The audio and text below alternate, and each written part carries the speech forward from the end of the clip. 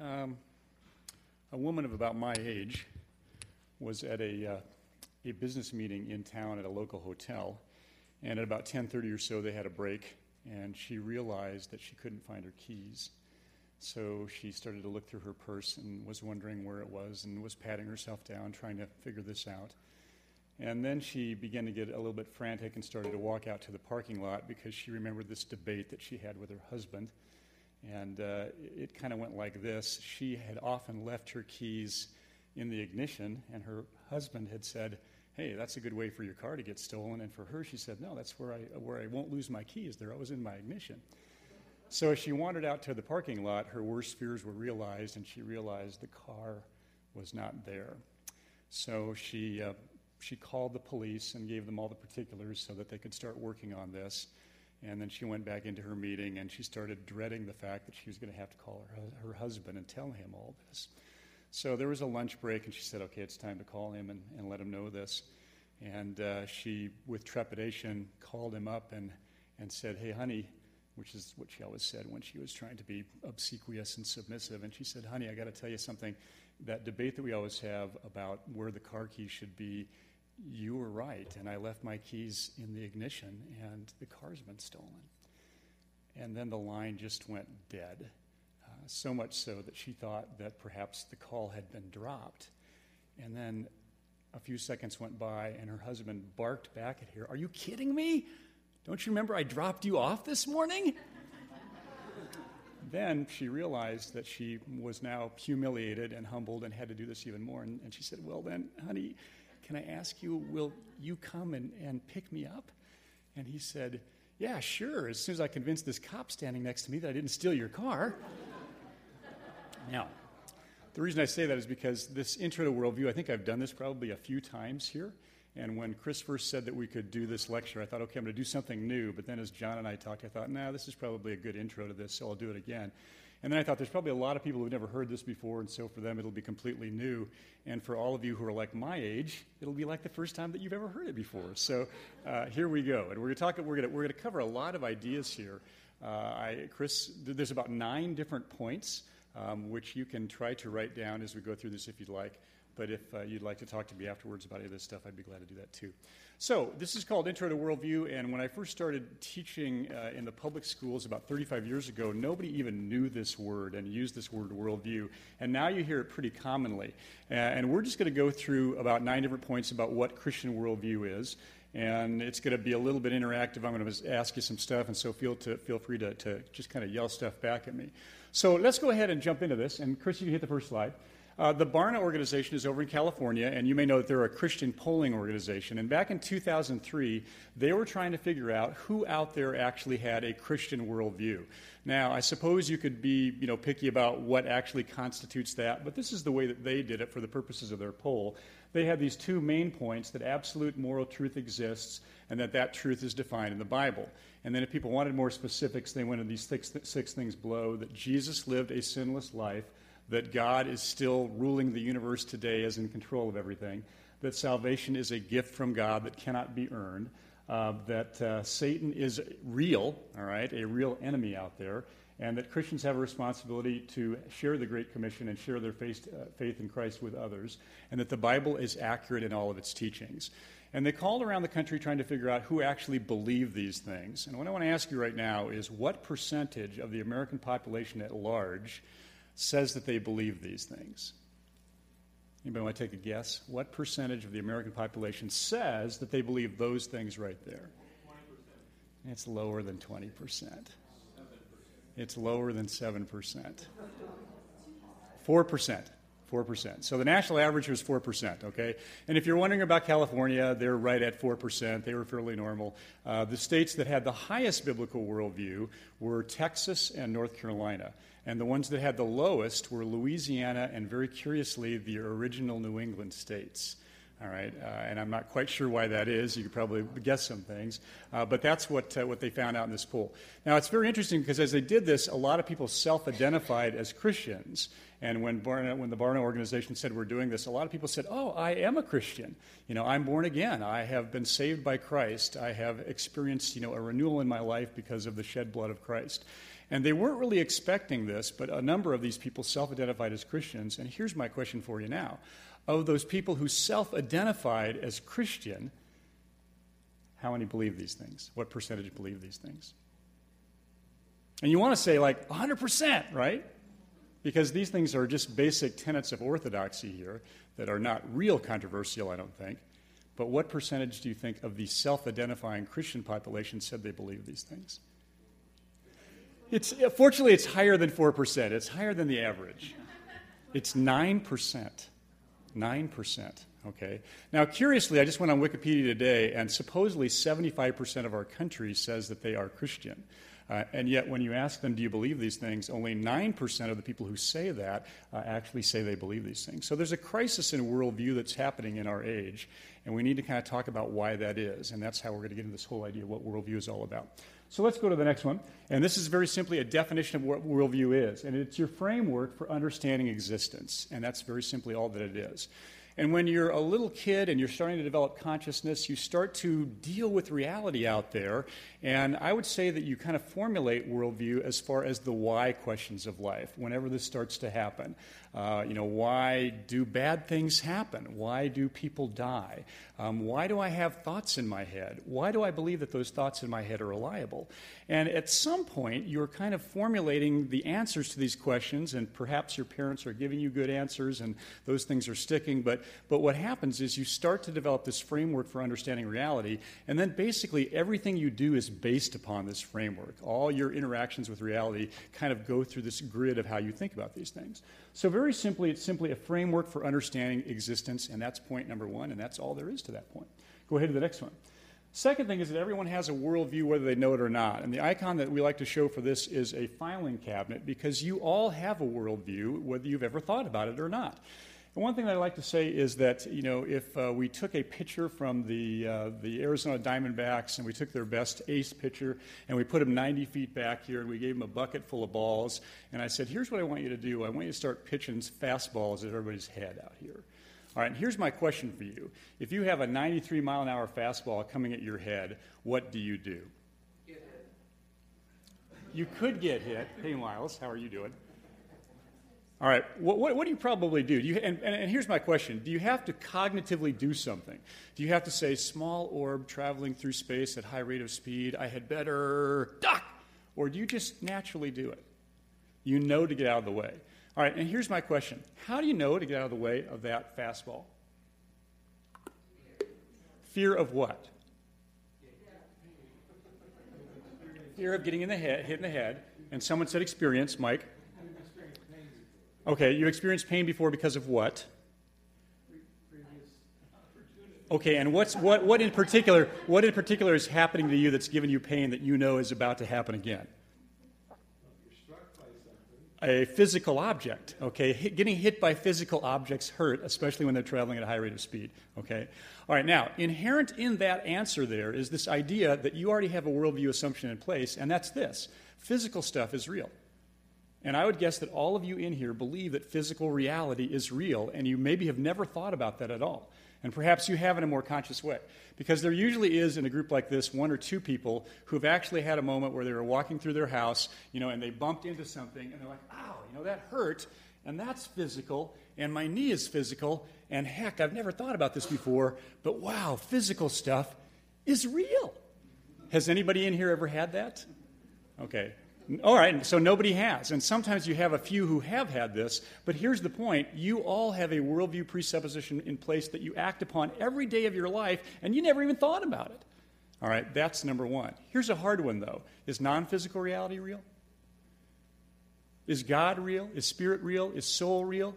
If these things cannot be touched, can't be seen, can't be cut open, can't be put under a microscope, why the heck would we think that they're real? And yet my guess is that probably most of you think that non-physical reality is real too. So what we need to do is kind of be a little bit more open about these things and wonder why we think these things in a more conscious way. And that's kind of what we're trying to do in this worldview little grouping that we're doing here, is to get you to think more consciously about these things that we base our entire lives upon. Okay? Second one I want to ask you is this, because this is another worldview presupposition you have. Let's say, and I'm going to appeal to the men here. Think back to when you were about 10 years old, men, wherever you lived, whether it was here or in the Midwest or whatever. You were walking home from school one day, and you came across a dead animal on the side of the road or down by the creek or whatever. All right, 10-year-old man, all right, I'd like you all to yell this out simultaneously, because usually it's a pretty common answer. When you saw that dead animal by the creek, what did you do with it? Yes, poke it with a stick is the correct answer, all right? All right, that's the correct answer. And that's why I like to collectively do that, because usually you're like, sometimes the women are like, really? You poke it with a stick? But sometimes the women poke it with a stick too.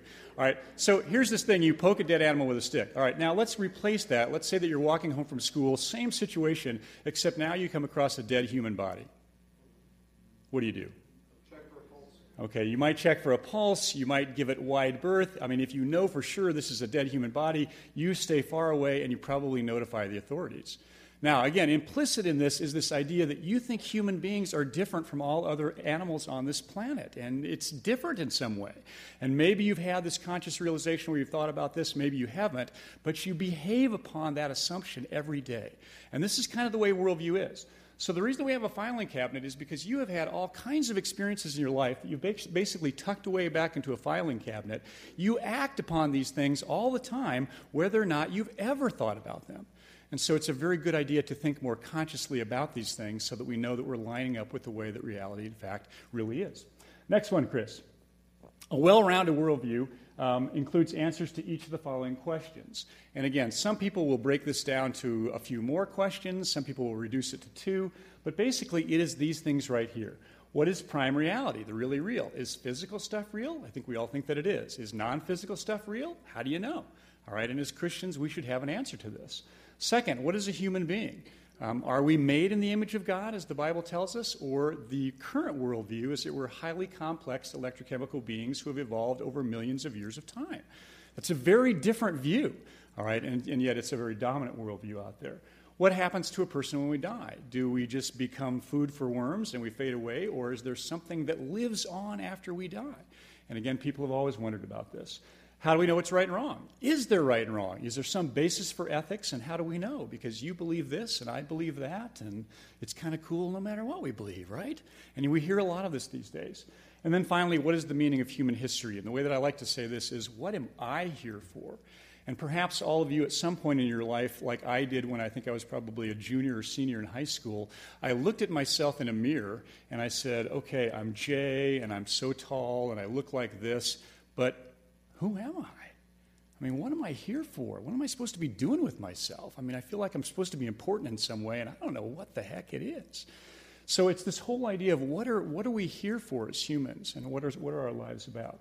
So I would say that these are the basic questions of worldview. You can actually reduce these to 2 questions, the nature of God and the nature of man, if you'd like to make it more simple, but that breaks it down a little bit more.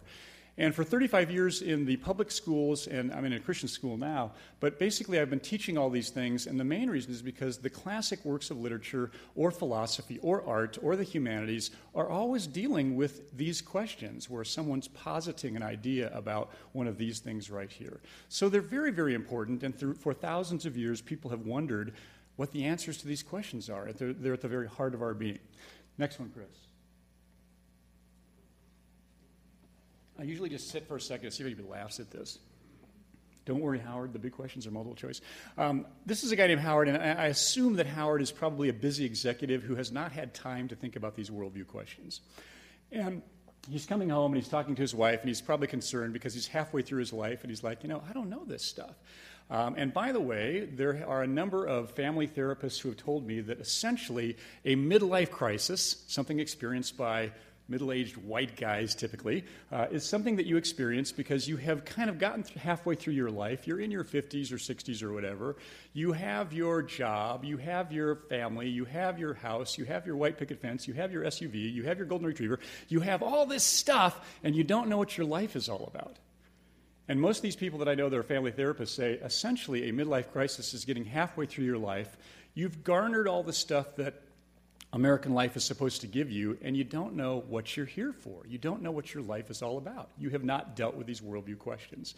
And my guess is that Howard is probably concerned about this, and that's kind of what he's voicing to his wife, And she says, don't worry, Howard, the big questions are multiple choice. You're going to get to the end of your life, it's going to be like an A, B, C, D thing, and it's going to be a 25% chance of guessing it right. Well, I would suggest otherwise, that these are very difficult questions, that for your entire life you need to think about these things, and you want to line up with the way that reality is, because we call that wisdom. And I hope that Howard gets to that point. Next one. Third point. It's okay to have the answers, but make sure you're seeing clearly.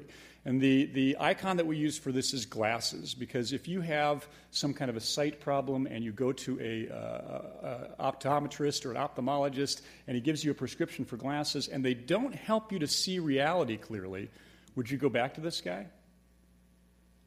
If your glasses that he prescribes for you don't help you see things clearly? And worldview is much the same way. It should help you see reality clearly. And I would suggest that all worldviews, kind of like a stopped clock, are right a couple times a day. And with certain aspects of reality, they will help you see clearly. But I also want to suggest to you that a Christian worldview helps you see all of reality clearly all the time. And that's why we should dig in deeply to it, because it explains the nature of reality as God has given it to us. Next slide. I cut this out because this is normally a very long lecture, and so I wanted to cut out something that was long, and this was a clip from The Truman Show. Has anybody ever seen the movie The Truman Show? Okay, it's a wonderful worldview movie because it talks about this idea of how we tend to believe whatever's held in front of us all the time. And if you know the story of The Truman Show, Truman Burbank is his name, which is interesting because he's interested in truth, and yet Burbank is where Hollywood is. And basically, Truman Burbank lives in this giant dome in Hollywood where they've created this false reality for him, and thousands of cameras watch him all day long. Everyone knows that they're acting out this drama around Truman's life, and they know that they're actors in this. But the only one that doesn't know this is Truman himself. And that's why the show is interesting, because people are thinking, will Truman ever figure this out? Well, when you watch The Truman Show, Truman has had some rather strange things happening in his life, and those things are making him question the nature of reality. And I would suggest that if you've ever dealt very profoundly with these worldview questions, it's probably been when you were in a time of crisis, when someone died or when someone was in an accident, and you were like, wow, God, are you there? I mean, why would you do this? Why is there pain? Why is there suffering? Why is there death? And this is when we deal with these questions, when we're in crisis in this way. And basically what happens in the show is that Truman starts to figure out what is true, because he questions the nature of this very false reality. And as you watch the show, people are cheering for him to get out, and it's really kind of a cool metaphor for how truth is a freeing thing. But it's very interesting because at one point in the show where you're finally starting to figure out what's going on, and this is a very weird movie because you can watch about half of it and think, what the heck is going on here? And then finally it all starts to make sense. But at one point they're talking to this guy, Christoph, who is the producer of the show, and it says, Christoph, let me ask you, why do you think that Truman has never come close to discovering the true nature of his world until now? And Truman is in his 30s or so. How come he's never figured out reality? And Christoph says this really profound thing. We accept the reality of the world with which we're presented. It's as simple as that. In other words, Truman believes this because we hold this in front of him all the time, and it's what he's told to be true, and he believes it's true, and so he believes it's true, even though it's a complete lie. And I want to suggest that this is the way all of life is. We have all kinds of things being held in front of us all the time that we just accept as true because they're there all the time that may or may not be true. And that's why we need to be very discerning in this way, which I think takes us to our next point, which is number 4. Everything comes at us from a worldview perspective because nothing humans touch remains neutral. And I'm not trying in giving this lecture because I work with a group called Worldview Academy, and we do this during the summer, and we're not trying to spoil your fun, but you do need to understand, and I'm not a conspiratorialist too much, but I do believe that we are in the midst of a huge conspiracy going on between good and evil.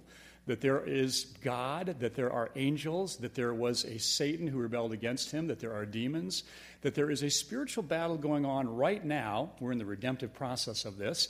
And guess what? We're right in the middle of all this. And what that means is all kinds of information that's coming at us may be true, it may not be true. And if, in fact, there is a deceiver who would like to lie to us and have us experience a life that is separated from God, guess what? He's out there, too, putting out information that will also maybe mislead us.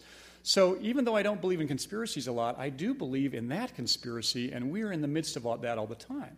What that means is that we need to be discerning about everything that comes our way when we watch a movie, when we have conversations, when we read the newspaper, when we watch the news, because things may or may not be true that are coming our way. Next slide. C.S. Lewis said it this way: every square inch, every split second is claimed by God and counterclaimed by Satan. And guess what? We're right in the middle of all that all the time. So we need to be thinking about this. Thank you, Chris. All right. Let me go back to about 1647, and we're talking about this question, what is the purpose of human existence? What are we here for?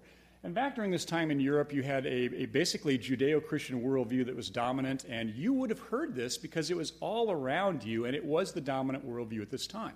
So if you'd ask this question, what am I here for, back during that time, chances are very good that someone around you or someone in your church would have said something from the Westminster Shorter Catechism. Anybody familiar with this today? Because it's still a great source of, wow, really solid, truthful information. Well, the Westminster Catechism says man's chief end is to glorify God and to enjoy him forever. In other words, God has made you, he has gifted you with passions and gifts and things that you love doing, and they kind of are the blueprint of your life, and he gave them to you from birth, and he wants you to use these things not only for your good pleasure, but to glorify him. And so that's kind of what we're all in the image of God about, and he wants us to use these gifts for him. So that's the kind of thing you probably would have heard because it was a dominant worldview held in front of you all the time back then. But you have to realize that worldviews shift, and we live in a very different time period where we think very differently about these things. And now something new is being held up in front of us, and that's this. This is Carolyn Hax, and this is back in 2001, but you may recognize her as an advice columnist, kind of like a modern-day Dear Abby. And back then, a kid in high school wrote to her and said, high school is kind of boring. I don't quite know what I'm doing. I read all these books. I take tests, and I'm supposed to kind of know what my life is all about, but I don't. So he essentially said, Carolyn, can you tell me what life is all about? And her answer was this: growing up is to discover not the meaning of life, because cover your eyes if you don't want me to spoil the ending. There isn't one. There is no reason for you to be alive. This is kind of this weird chance accidents of the universe, and we need to kind of figure this out. And if you do figure something out, good for you. You've done a good job, because there is no one purpose for us that is, the same for all of us. This is a very different message that you hear a lot in the world today, and again, it has a lot to do with the fact that there's a different and dominant worldview today. Next one. Bruce Willis, Parade Magazine, What Happens After Death? And again, people throughout history have wondered about this, and clearly we've thought that there is some kind of afterlife because of the nature of our conscious existence.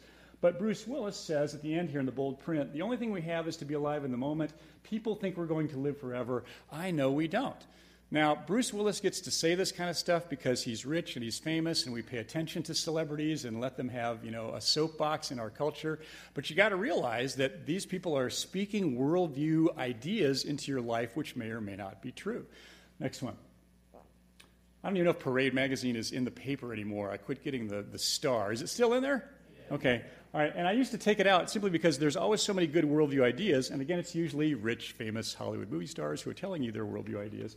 But I used to kind of look at them to say, do I agree with this? Is this true? Is this bogus? And it's very interesting that there's a lot of really, really bad ideas out there all the time that are held in front of us. And again, if we're not discerning about it, we'll tend to believe it because it's held in front of us all the time. This is Michelle Pfeiffer. And she is talking in this edition of Parade Magazine how she learned to trust her heart. A good idea? Why not a good idea? Above all things, who can know it? All right? But she says trust in it. So you may say, wow, that helped Michelle. Maybe I should trust my heart too. But again, are you thinking about stuff like this? Are we discerning about these ideas that come our way? Because we tend not to be. Like Truman, we tend to believe it because it's held in front of us all the time. And a lot of this is held in front of us. Jack Nicholson, I know that we all think he's a pretty cool guy. He says, I make my own rules. A good idea from a biblical point of view. Well, if God actually is the author of the universe, I would say no, because first of all, if we all made our own rules, we'd have complete chaos. And also, if you're going against a God who is, the author of all things, you probably do well to pay attention to him in that way. So this is the kind of thing that we need to think about. With all this stuff coming at us, are we taking the time to discern whether these things are true and hold up to the truth of biblical revelation? This is a guy named Carl Sagan, and how many remember Cosmos back in the 80s? Few people that we got remember that. This was really a big deal. He was a very famous Cornell astronomer. And he wrote this book, Cosmos, had a series that played on Sunday night called that, and people would come in on Monday morning and talk about Cosmos on TV and how cool a show this was. Now, you may not know that Carl Sagan is an atheist, but he was. And, we kind of watched this a lot and were influenced by it. And probably one of the big slogans that came out of this was this quote right here: "The cosmos, the physical universe, is all there is or was or ever will be." All right? Now, implicit in that is the idea that there are no non-physical realities. He's implying here there's no God, there's no spirit, there's no soul, there's only the physical stuff of the cosmos.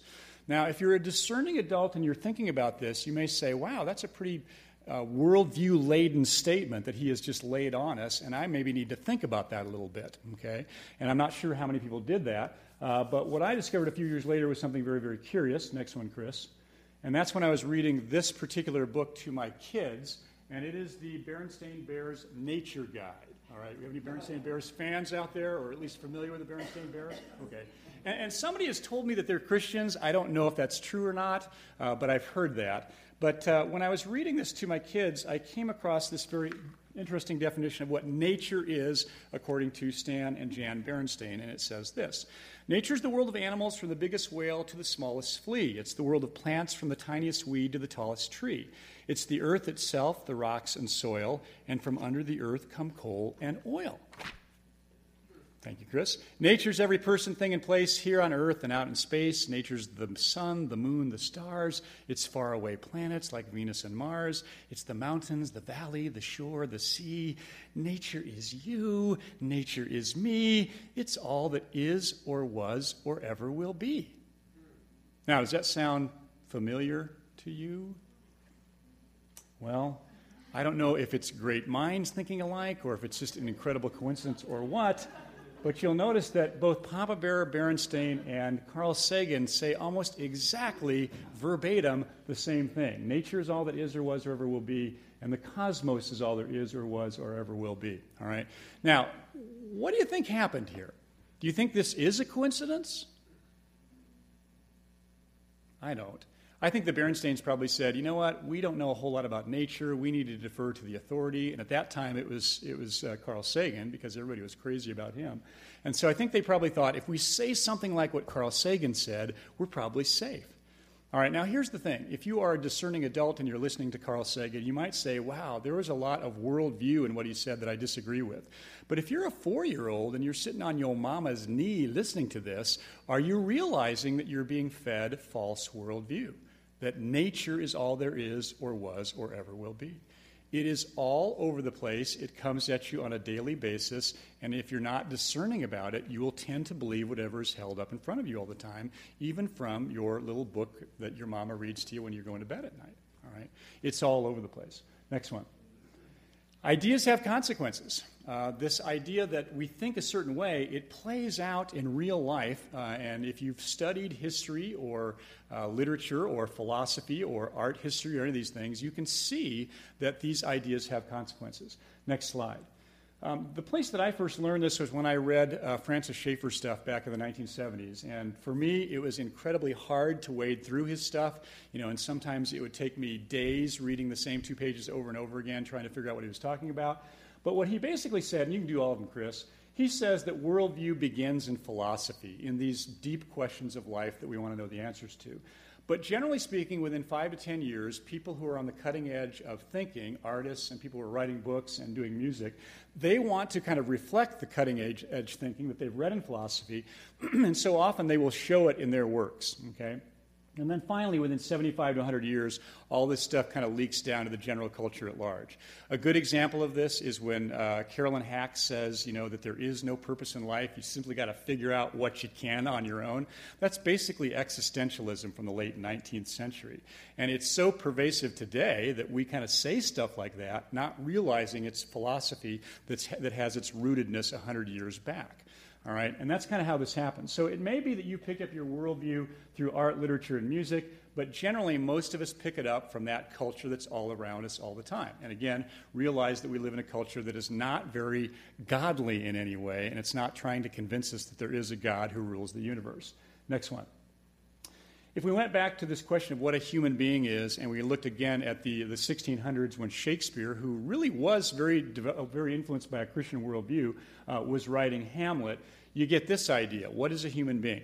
It says, and this is speaking about what human beings are. What a piece of work is man, how noble in reason, how infinite in faculties, in form and moving, how express and admirable, in action, how like an angel, in apprehension, how like a god. The beauty of the world, the paragon of animals. So basically what Shakespeare is saying here is human beings are the top of the created order. They're like nothing else on this planet. And that's very biblical because we are blown, we have the breath of God blown into us, and we are made in his image, and it doesn't say that about any other creature on the planet. And yet you'll know if you read Shakespeare, especially his tragedies, that at the end of every Shakespearean tragedy, what do you have all over the place? Dead people, all right? All right, you got dead people, and that's because our tragic heroes, Macbeth, Hamlet, Othello, whoever, even though they're nobler people than we are, they have this tragic flaw that leads not only to their downfall, but to the downfall of others. So in other words, what Shakespeare is saying here is we're sinful, and because of stupid things that we do in our sinfulness, we have consequences that play out, and we die, and other people around us die, and it's a mess. And yet you also have this idea in tragedy that you can read this and learn from this and not make the same mistake. Tragedy actually means goat song, tragoidios. And what this means is, Hamlet's the goat that gets sacrificed. You're the scapegoat that gets to escape because you realize something true about the nature of things. So amazingly, you have a very biblical worldview here that says, you know what? Human beings are amazing, and yet in their fallenness they do stupid things, and yet God is a redemptive God who is still able to pull us up out of the slime and make good things happen, even though bad things seem to be happening a lot. So that's a very, very biblical worldview that you get from Shakespeare. Now I want to come into the 20th century, and you get a very different idea here about what a human being is. And again, realize this is now what's been held up in front of us for the past 150 years or so, and it answers this question about what a human being is very differently. This is Ernest Hemingway, A Clean, Well-Lighted Place. It's about a 4-page short story. You can read it in 5 minutes. It's really a great dose of this kind of thinking. What did he fear? It was not fear or dread. It was a nothing that he knew too well. It was all a nothing, and a man was nothing too. Our nada, who art in nada, nada be thy name, thy kingdom nada, thy will be nada, in nada as it is in nada. So he takes the Lord prayer and he inserts what word into there? Nothing. So what are you as a human being? You're a nothing. You are a chance occurrence of the universe. And this is the Hemingway Code. How many people have read Hemingway out there? All right, and what have you read? Just yell it out. Sun Also Rises, Old Man the Sea, For Whom the Bell Tolls. Okay. Yeah, and by the way, if you ever have read these things and after you've got done, you're like, what the heck is this book about? You don't know what you're reading. I mean, that's because he has a very dark, nihilistic view of the universe that says we're all a nothing. That the best that you can do is endure the nada of the universe. It will chew you up. It will spit you out. And if you endure this as a man by showing grace and courage in the face of this, then you've shown yourself worthy in the face of nada. So how do you live life meaningfully, according to Hemingway? You stand up to the nada of the universe with courage and grace and style. If you've ever read The Old Man and the Sea, this man has not caught a fish for 85 days, finally catches the biggest fish of his life. It drags him way out into the ocean because it's huge. He basically physically annihilates himself trying to pull this thing in. Then what happens? The sharks attack and wipe it out, and then when he, at the very end, pulls into the harbor, he has an 18-foot-long skeleton alongside of his boat. He goes up into his little hut, and with arms outstretched like Christ, he lays down on his cot and goes to sleep, and there's the implication that he dies. The end. And you're like, what the heck am I reading this book for? I mean, and he won the Pulitzer Prize for it, and so you're like, what's going on here? Well, again, here's a man who shows courage and style and grace in the face of the meaninglessness of the universe. And that's what Hemingway's Code always is in every book that he ever writes. So if you get that, then you understand what Hemingway's saying. Now, people will say, it's interesting that he's trying to make meaning of a meaningless universe. That's true, because people do that. But this is now the world that we live in. It's this nihilistic, you're a chance accident of the universe world. It's a very different world, and we are exposed to this all the time. Let's go. Music shows this also. That's how literature kind of shows this shift, all right? If you go back 400 years when we had a dominant Christian worldview, you have people like Johann Sebastian Bach, who wrote Sola Gloria Dei, for the glory of God alone. And he believed that music actually showed in its rhythm and harmony and melody the nature of God's universe, and that this is the way God has made things. It's the music of the spheres. And so he said everything goes back to God in this way because he believed that God had made everything. If you come into the 20th century, you get a new guy, and his name is John Cage, and you probably maybe heard about him before. He said we live in a chance universe. It's an accidental universe. And so basically what he did is he would use Chinese stones and sticks to, by chance, compose music. And he went so far as to, have like two conductors on a stage at once conducting various orchestras, at the same time, so that you basically have noise, and then people are getting up and leaving and walking out. And he says, no, you don't understand. This is the music of life. It's chance. It's accidental. It's life. And people don't like it, all right? Another thing that he did was something called 4 minutes and 33 seconds, and I saw him perform this once at Central Park in New York in a video, and he had a big grand piano out there, and he came out in a tuxedo, and he sat down at the grand piano, and he took out a stopwatch, and he clicked it, and for 4 minutes and 33 seconds, he does absolutely nothing. He moves his hands 3 times, because there's 3 different movements of this, but nothing happens. Now, what's going on while this is happening? I mean, what's the crowd doing? What do you think? What would you do? All right, some people booed. That's happened before. Some people are kind of nudging each other and saying, what's going on? Is he stroking out? I mean, should we do something? Is he okay? All right, I mean, nobody really knows what happens, okay? Now, what John Cage would say is that this is chance music, and that whatever you happen to do by chance, while he is doing nothing up there during the 3 movements of 4 minutes and 33 seconds, that is the chance music that I intended. Now, you may think this sounds crazy, but his entire career was him doing this kind of thing. If you click onto YouTube, you can find all kinds of different renditions of 4 minutes and 33 seconds where absolutely nothing happens. Right now, in fact, the first thing that will come up if you go home and look at this tonight is there is a full orchestral version of 4 minutes and 33 seconds performed by an orchestra with a full audience. And then afterwards, it's a riot to listen to it because they're like, oh, this was really an amazing moment to experience this. And nothing happens during the entire thing. Now, curiously, when he did the one in Central Park, what happens is after 4 minutes and 33 seconds, he clicked the watch, he got up, he stood next to the piano, and he bowed. Now, the audience now doesn't know what to do, and so some of them are like, okay, somebody starts to clap, and pretty soon they start clapping, and then soon everybody's clapping, and then he walks away.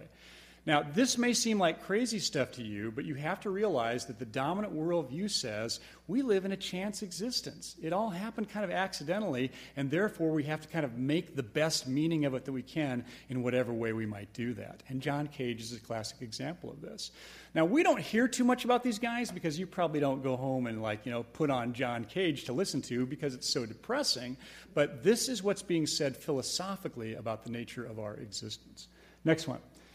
This is the Pietà by Michelangelo, and when I was a 9-year-old kid, I went to the World's Fair in New York City, and I saw this for the first time, and I was blown away by this, which is really quite astounding because when you're a 9-year-old kid and you go to a fair, you're thinking food, and at this time, that's when Belgian waffles had just arrived in the United States, and all I could think about was, I want one of those waffles with whipped cream and strawberries on it, but my parents said, no, we're going to go see art. And the Vatican had brought this over, and they put it in a special container so if the boat sank that the Pietà could be recovered. But I do remember, as a 9-year-old kid, did I have any idea about aesthetics? Had I ever thought about what made art art? No. But you know what? When I saw this, I knew it was art. I knew that it showed human drama and that there was skill in workmanship here and that there was something tragic and yet beautiful in this. And I knew that this was art, even though I didn't have a clue what art actually was. Well, in the 20th century, we have different ideas about what constitutes art, and so we see some pretty radical shifts. And this is a guy named Marcel Duchamp, and perhaps you've heard of him before. The thing in the upper left there is called Nude Descending a Staircase, and whenever I show this to my classes, the adolescent boys are desperately trying to find the nude, but it's pretty hard because it's just kind of geometric shapes. Above, right next to that, you see the Mona Lisa, and he has drawn a mustache on her, and he's basically just kind of going, wah, and he's putting art back in your face, getting you to question what actually constitutes art. You know, is it okay for me to put a mustache and a beard on the Mona Lisa? And he would say yes. So what Marcel Duchamp did in 1917, you can see this, he took can you see what that is? What is that right there? It is a urinal, which he took off of a wall. And he signed it R. Mutt, 1917, and he entered it into an art exhibition. Now, is Marcel Duchamp someone who really had amazing artistic abilities, who could paint things or draw things realistically? Yeah, but he chose not to because he's trying to get you to question the nature of what art is. Well, he entered this into this art exhibition, and he named it Fountain. And by the way, I'm wearing this shirt because you can go see Fountain at the San Francisco Museum of Modern Art, where they actually have this thing behind some lucite. And I was thinking, gosh, I could actually touch this great work of art if only it wasn't behind lucite like this. But what happened is, of course, the art community was shocked, and they said, this is not art, and how dare you do this? But again, what he was basically saying is, what is art? I mean, if the nature of the universe is changing and we don't know if there's a God and things like that, then how do we know that anything is beautiful? And to me, this is beautiful. And again, he's really getting us to question our sensibilities about what actually makes something beautiful in this way. By the way, the Turner Foundation, which is a modern art foundation, labeled this work, Fountain, the most influential artwork of the 20th century. Now, if you saw the Pietà and Fountain side by side, would you probably tend to gravitate towards one more than the other? I think so, okay? But that shows you that your sensibilities are tuned in a certain way and that we're kind of being taken out of that tuning in the world that we live in. I have a feeling like if Michelangelo had painted the Sistine Chapel with, I don't know, urinals or something like that, that the Pope would have been very mad at him for doing that. But that's what Duchamp did. Next one. This is a guy named Mark Rothko, and again, when I saw his paintings at the San Francisco Museum of Modern Art, I immediately, across the museum, saw one, and I was like, wow, cool, because I knew it was a Rothko, because every Rothko looks like what you're seeing. And again, I'm not trying to denigrate the art here, because I take this stuff very seriously, and you do have ideas about horizons and transcendence and things like that. But everything that Mark Rothko painted in his painting career looks exactly like this in various colors. Now, the reason that I brought this up here is because the one on the left, which is called White Center, sold at Sotheby's Auction House on May 15th, 2007, and I just kind of want to see what you think it may be sold for. $800,000 is way too low. $40 million is low.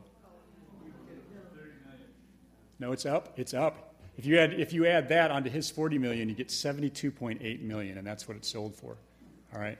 Now, again, you may say, why? Well, because we take this stuff very seriously, and this worldview has become so pervasive that people will spend $72.8 million for something like this. You may say as a parent, you know what, my 8-year-old has something like that hanging on the refrigerator right now, and if you gave me $100 for it, I'd be very happy with that.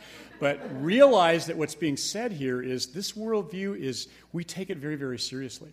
Now, previously that had been a record for a Rothko painting, and by the way, Rothko died.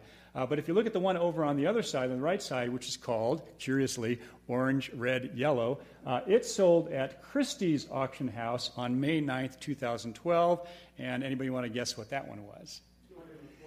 $87 million. $87 million. Okay, now, all I want you to do as you think about this is to say, wow, we take this stuff really seriously.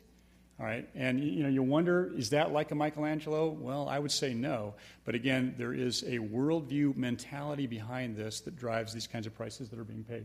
Next one. This is Jackson Pollock. He was also known as Jack the Dripper. And again, trying to be consistent with the idea of a chance universe in the same way that John Cage was, he would basically lay a canvas down on a garage floor and with various means drip paint onto the canvas. And if he was smoking a cigarette and ashes fell into it, he would say, hey, that's chance, we'll leave it there. If he found some 30-weight oil over in the corner, he'd say, let's pour some of this in, that's chance.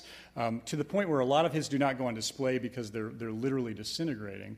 But Jackson Pollock's paintings routinely, David Geffen of DreamWorks owns a lot of them, they routinely sell for $40 or $50 million. And again, you may not like this, but again, realize that it's an expression of the current worldview that we take very, very seriously and people will spend a lot of money for. Has anybody ever seen the Woody Allen movie, Play It Again, Sam? It's kind of an older one, but there's a funny scene in that where Woody Allen is out at a museum in New York City and he's basically trying to pick up women. And there is a woman standing in front of a Jackson Pollock painting. And he comes up behind her and he says, it's a very interesting Pollock. What does it say to you?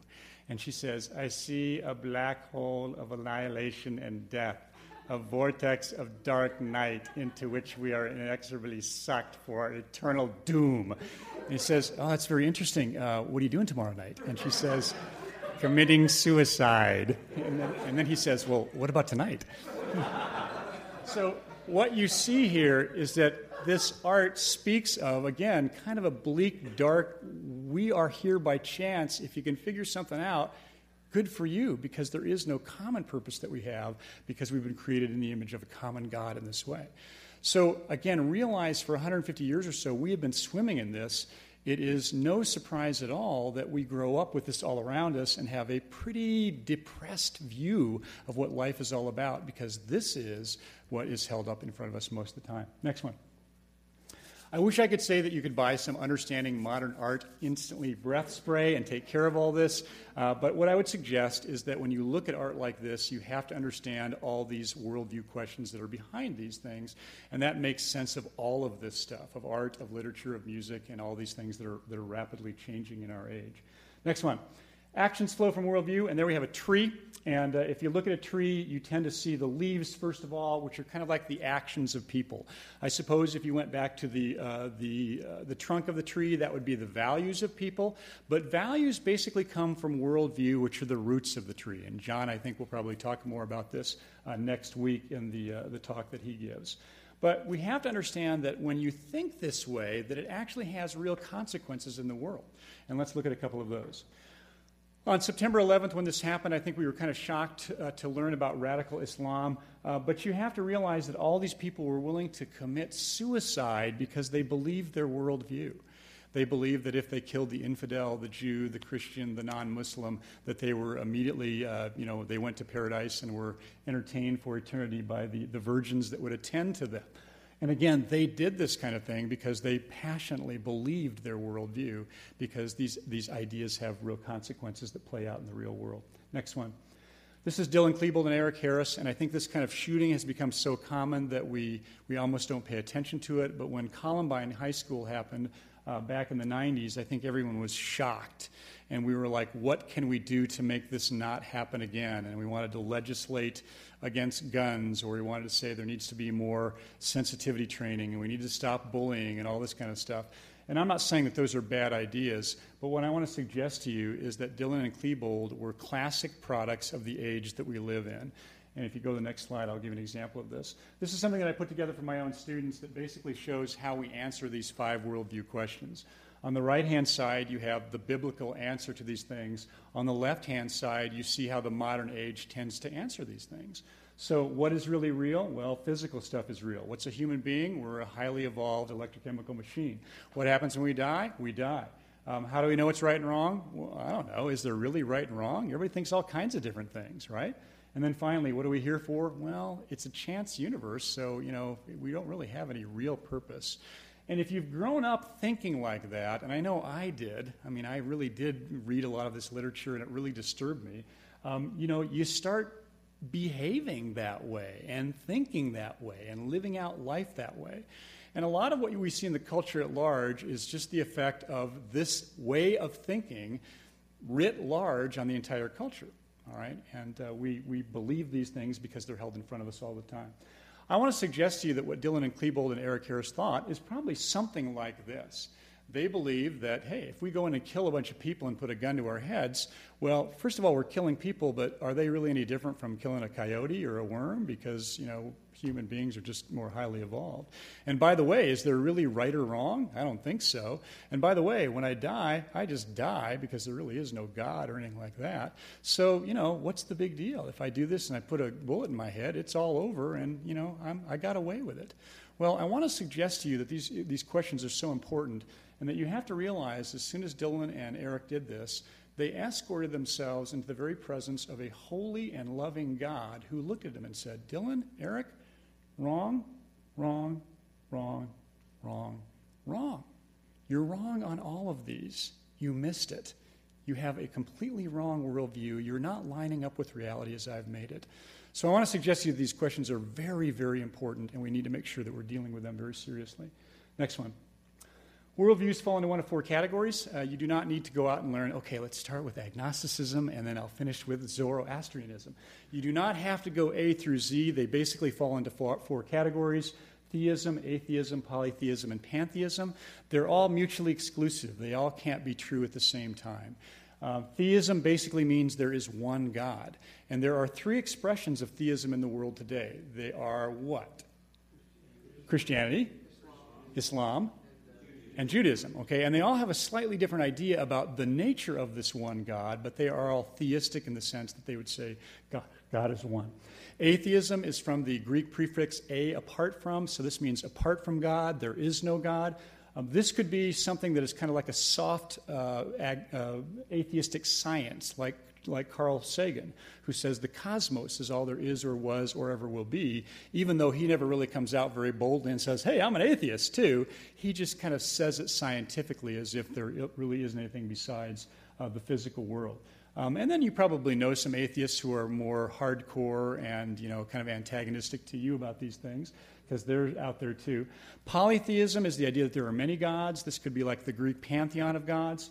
Or this could also be like Mormonism, where they believe that if you do the Mormon thing and you wear the holy underwear and all that, that someday you will have your own little planet to be God over, because God was once a man as we are and has now ascended to this God level. So there's some very polytheistic ideas in Mormonism. Finally, pantheism is more Eastern. This is Buddhism. This is Hinduism. This is the idea of a force of life that is in all living things. The birds are God, the bees are God, I'm God, you're God. And again, we get this in very subtle ways. It may be, that we got a large dose of this in Star Wars. And if you remember when in the very first episode, the first three, which really are the best ones, you know it, they're the best ones, all right? I mean, think of the second three. When you have lines like, hold me, Obi-Wan, hold me like you did by the lake at Naboo, you know that this is not a good movie. Anyway, so back to this. You may remember in the first one when we're trying to take out the Death Star, all right? And Luke is in his little X-Wing fighter or whatever it was, and, there's a tracking computer that will help him get into that little gully and take out the Death Star if he takes that sweet spot and makes the right shot. Well, you remember that he pushes the tracking computer away? And they say, Luke, you pushed away the tracking computer. What are you doing? And then you hear the voice of Obi-Wan, and he says, Luke, feel the Force. It's all around you. And then he kind of feels the Force, and he goes down into that little gully, and he takes that sweet shot, and he destroys the Death Star. And there you have pantheism saving the universe. And you're like, yay, pantheism wins. All right, so these are the subtle ways that these things influence us like that. All right. Do you know what the Buddhist said to the hot dog vendor? Make me one with everything? All right. Next one, Chris. We're almost done here. The truth bears inspection. The truth bears inspection. Jesus said this in John 8:31, that truth makes us free. The amazing thing when you show the Truman Show to a bunch of kids is that when Truman starts to figure out what's true and he goes toward the outside of the dome that he's living in, everybody's like, yay, Truman, because he's figuring out what's true. And we know that truth is good for us. We know this, okay, inherently in the center of our being. But we must inspect it, and we cannot be afraid of examining it closely. Go ahead, Chris. This is a few years back when Bush was running for his second term. And I don't know about you, but when I saw this particular headline, Space Aliens Back Bush for President, I was like, wait, is this true? Did this really happen? Are the space aliens supporting Bush? Because, wow, he really is a shoo-in if that's true. Truth is a hard thing to know sometimes. And maybe you know this weekly world news. You hit the next one, Chris. Unfortunately, the magazine has gone under, which is unfortunate because whenever I was checking out a Fry's or Safeway, I loved to read the headlines, which were often very curiously quasi-Christian, all right? And I wasn't ever sure exactly why that was. I mean, here are some of these. We found Jesus' sandals, new Dead Sea Scroll prophecies, and my favorite, of course, Noah's Ark found on Mars. Yeah, and by the way, you should be very proud because I know in this particular issue it said that Noah's Ark was found on Mars, and they had pictures of this in conjunction with the University of Arizona Planetary Sciences Department, your own alma mater, all right? I'm sure you feel very proud about this. I don't know if they sued or whether you just kind of leave stuff like this alone or what. But yeah, they said Noah's Ark was found on Mars. Now, my question was always, okay, do they think that Christians are believe this stuff? Do they think that we're kind of stupid people and that maybe we're going to buy this because it sounds kind of vaguely religious or whatever? And I'm not real sure. Perhaps they do think we are people who just have faith. We don't have reasons for thinking anything. We just have faith. But let's go to the next one. This is a guy named Malcolm Muggeridge who was a very skeptical, caustic, kind of, I don't want to say nasty, but he was the editor of a magazine, a satirical magazine in England called Punch. And most of his life was not a believer, very agnostic. And when he was in his 70s, he sat down and started reading the Gospels, and he got saved. And he's like, wow, this is true stuff. And he wrote this amazing quote right here. It's one of the fantasies of the 20th century that believers, that's you and me, are credulous people, sentimental people, and that you have to be a materialist and a secularist and a humanist to have a skeptical mind. Of course, exactly the opposite is true. It is a believer who can be astringent and skeptical. Sometimes when I talk with students, they feel like, Mr. Winslow, I can't question things because then God will say that I have doubt and then I don't have faith, and so I just got to believe this stuff no matter what. And I said, you have a God who is the very author of truth. He wants you to believe in him and to trust in him with heart, soul, mind, and strength. He's not afraid of your questions. He knows the depth of the questions you have more than you do. So do not be afraid to ask the hard questions. And at Worldview Academy, this kind of lead-off talk that I'm giving right now, we use this as an opportunity to say, ask the hard questions of yourself, of others, of God. He is not afraid of these things. He's the very author of truth. If you have a faith that you have assumed because your parents gave it to you, which is kind of naturally how that happens, but you're making it your own, but you don't quite get this idea or you don't quite understand this, do not be afraid to ask the question. You, of all people, can be most skeptical because you have a God who is the very author of truth. So do not be afraid of asking the hard questions. Next one. God expects us to think in terms of worldview. Double black diamonds mean what? Difficult on what? On a ski slope. I did not know this when I learned how to ski at Sugar Bush in Vermont. I spent $35 to learn how to hop and stop on a bunny slope and then on a rope tow where I fell off every time I went up it. Because I had paid $35 or $40 for a lift ticket so I could go on the rope tow, I thought I want to go to the top of the mountain at the end of the day and ski down because I paid my money for this. Not knowing in Vermont that at the end of the day at 5 o'clock, what had been snow is basically now an ice sheet, all right? Then I encountered this, not knowing what this was, and so I immediately, with my friend, skied off down to this to find all these lumpy, bumpy things all over the place, which were moguls, and I didn't know what you were supposed to do with them. I thought, how do you ski on these bumps like this? And embarrassingly, after, about 10 traverses to one side, falling over, I took off my skis and walked 3/4 of a mile down the mountain because I couldn't ski down. But I didn't know what this meant, okay? And God expects us to think in terms of worldview. This means that God is the author of reality, okay? And again, we're in this tension where there is truth that often comes at us and there are lies that often come at us. And we know, according to the wisdom literature of the Bible, that the fear of the Lord is the beginning of wisdom. And what that basically means is if you line up with the way that God has made reality, that's going to be good for you. And if you don't, it's not going to be good for you. Now, as simple as that is to understand, clearly many people do not understand this. Okay?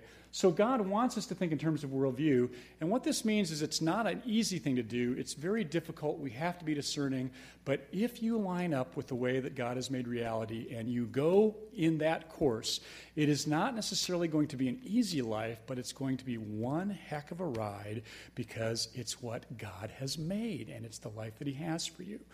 So we need to understand that we need to think hard about these things and think well and then line up with reality because it's good for us and truth sets us free. Next one, Chris. This is from The Lion, the Witch, and the Wardrobe, and you probably know this because this is a pretty well-quoted passage. They're talking about the nature of Aslan. And Lucy says, "Is he a man?" asked Lucy. "Aslan, a man?" said Mr. Beaver sternly. "Certainly not. I tell you, he's the king of wood and the son of the great emperor beyond the sea. Don't you know who is the king of the beasts? Aslan is a lion, the great lion. Oh, said Susan, I thought he was a man. Is he quite safe? I shall feel rather nervous about meeting a lion. That you will, dearie, and make no mistake, said Mrs. Beaver. If there's anyone who can appear before Aslan without their knees knocking, they're either braver than most or else silly. Then he isn't safe, said Lucy. Safe, said Mr. Beaver. Don't you hear what Mrs. Beaver tells you? Who said anything about safe? Of course he isn't safe, but he's good. He's the king, I tell you. So again, what we would suggest is that if you line up with God and the nature of his reality, your life isn't going to be safe, but it is going to be good. Let's pray. Father, thank you that you are a God who is there. Thank you that you have revealed yourself to us and that you speak to us and that you have made us as people who can know you and have communion with you and walk with you in the cool of the garden. We ask that you would, by your Holy Spirit, prompt us and help us to think more deeply about these things, and that you would help us to have the blessings of truth that you want us to have by knowing these things. We ask all these things in Jesus' name. Amen.